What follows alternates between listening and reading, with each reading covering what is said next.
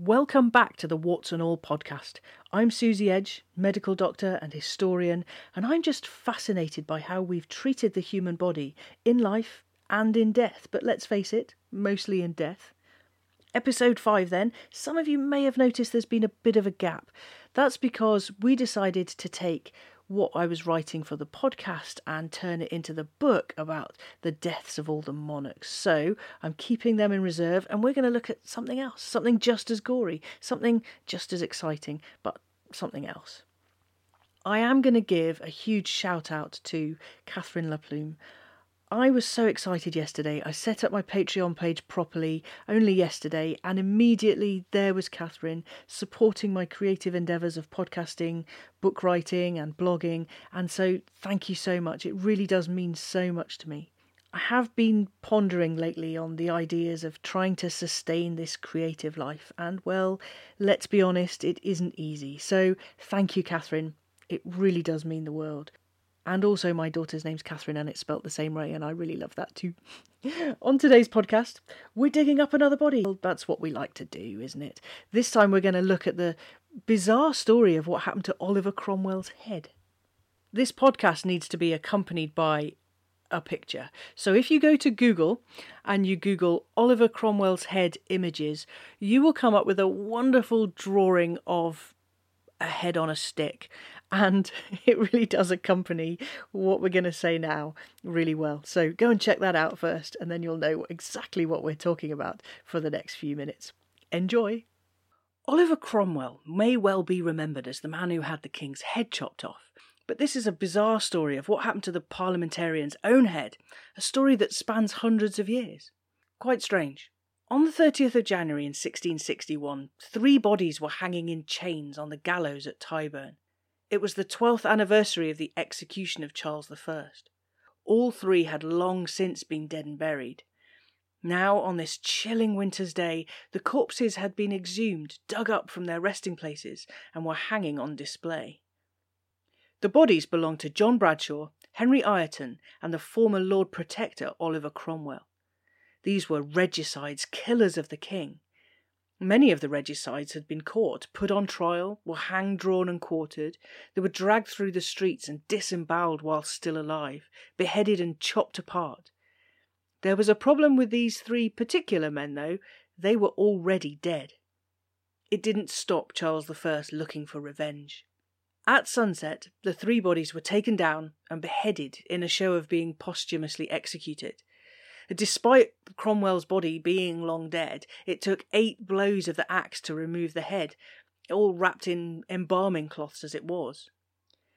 The men's remains were then discarded, all thrown together into pits. Their heads were put up on pikes 20 feet high above Westminster Hall, significant as the location of the trial of King Charles I.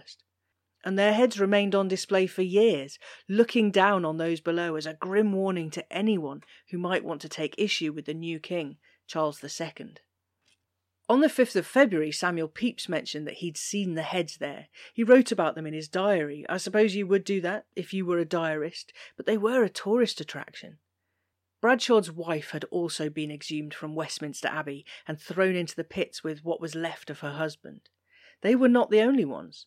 Other parliamentarians who had had the cheek to be buried at the abbey, which had been built by the kings of old, were dug up and discarded together at St Margaret's at Westminster. The heads of the regicides were up there on pikes for some time, through hot summer sun and winter snow, until one day a storm broke the pike on which Cromwell's head had been a rotting ornament. It fell down to the ground below, and supposedly a guard scooped it up and hid it under his coat whilst no one was looking. From there he took it home and hid it up his chimney of all places.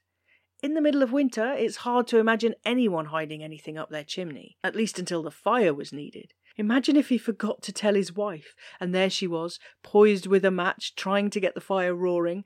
No. There were many, many people over the years who would have liked the opportunity to play football with Oliver Cromwell's head. For 300 years, they may have had the chance. Before all this digging up of bodies, Oliver Cromwell had been given the send-off of a king, even though he wasn't one. Cromwell became Lord Protector and ruler of the English Commonwealth once he had dispatched King Charles I with the executioner's axe. When he died in September of 1658, his funeral was, well, fit for a king. It was held at Westminster Abbey, and his body was treated like many of the kings before him. He lay in state at Somerset House, he was embalmed and shrouded, he was sealed inside a lead coffin, and then placed in a wooden coffin. There was a lavish effigy of purple and gold, velvet and ermines, and a funeral carriage was pulled by 6 feather-plumed horses for the man who wasn't king. Nope, definitely not a kingly send-off. There was an elaborate funeral procession through London, but Cromwell's body, his actual body, had been interred 2 weeks previously because they couldn't wait, what with the decay and all. We can't say there were king juices seeping out of him, can we? Nope. We must say Lord Protector juices. Anyway, he was buried, but not for long. It took some time to exhume Cromwell's body. He'd been interred into the wall of the middle aisle of the Henry VII Lady Chapel at Westminster Abbey. It took quite a long time for Sergeant James Norfolk to get the body out, and when he eventually did, well, he was still a couple of days early for the planned posthumous execution, so he took the corpse to the Red Lion Inn at Holborn for an overnight stay. A trip to the boozer wouldn't have been for Cromwell's sake, he was far too puritanical for that. Sergeant Norfolk, though, probably needed a stiff drink after all that body snatching. Norfolk had also removed a copper gilt coffin plate that was sold at auction in 2014, fetching over £24,000. Sometime later, after his exhumation and a stint on a stick above Westminster Hall, the head turned up in the possession of a curiosity collector of French-Swiss background called Claudius Dupuy. He owned a museum in London with many bizarre curiosities. He was known for being a bizarre curiosity himself, and we don't know how he got hold of the head. Next, it came into the possession of a comic actor by the name of Simon Russell. He very much enjoyed passing it round at parties, until the goldsmith James Cox then bought the head. Dupuy claimed that he could have sold it for 60 guineas. James Cox got it from Samuel Russell in a payment of a debt. It was just passed back and forth. Cox then sold it to 3 brothers who were very excited about it and thought they might make a considerable profit. They were wrong. Nobody was interested. What is mildly interesting is that each of those 3 brothers soon met with a sudden death. And so was Cromwell's dried, shriveled-up head cursed now? Next up came Josiah Henry Wilkinson, who was a surgeon. Well, we all know surgeons can be a bit odd. He put the head, now with dried-up parchment yellow skin and well-preserved beard, on display in all its glory, or gory, or both. Not everyone agreed, though, that this was indeed the head of former Lord Protector Oliver Cromwell. Thomas Carlyle called it fraudulent moonshine. Scientists Carl Pearson and Geoffrey Morant studied the Wilkinson head and claimed with moral certainty, which is a kind of way of saying maybe, this was Oliver Cromwell's head. Believe it or not, there were others out there making the same claim. Fraudulent or not, this time the head remained with its owner for longer and was kept by the Wilkinson family.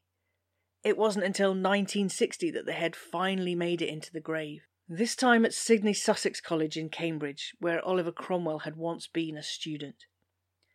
The exact location of the burial is kept a secret, so that nobody can get at it and have their game of football with it. Oliver Cromwell may well be remembered as the man who took the king's head, but this wonderful story of his own wayward noggin has lasted just as long. If we still had Oliver Cromwell's head above ground, there are a few more modern techniques that we could use to try and identify it, with a little bit more than moral certainty, whatever that means. I'm not too sure how helpful radiocarbon dating would be. It would only tell us how old the head was, and we know that this head that was passed about from pillar to post was pretty old. There could be DNA evidence. If DNA could be extracted, it could be compared to known living descendants of Cromwell. That would be helpful. I think my favourite idea would be a reconstruction of the head using the skull. It might be a really good indicator. We have pictures, warts and all, and a death mask to compare it to. For now, though, no one is digging up the head, so someone has a nice secret head burial place at a Cambridge college. Whoever it is in there. Thank you so much for listening to the Warts and All podcast. We will be back very soon with some more gory stories. And I think it's about time we had a closer look at Louis XIV's rear end and talked about his bum abscess operation. Let's do it. You can find me on TikTok at Susie Edge. This week we talked about Diane de Poitiers, Princess Charlotte, arsenic poisoning, Prince Arthur's, and the Erfurt latrine disaster. I think that needs a podcast all on its own. If you're wanting to find any of the links to the social media sites, Instagram, Facebook, Twitter, you can do so at my website at susieedge.com. There are also links to the merch site and also to Patreon, where if you like what I do and you'd like to help sustain these creative endeavours, then you'd make an old girl very happy.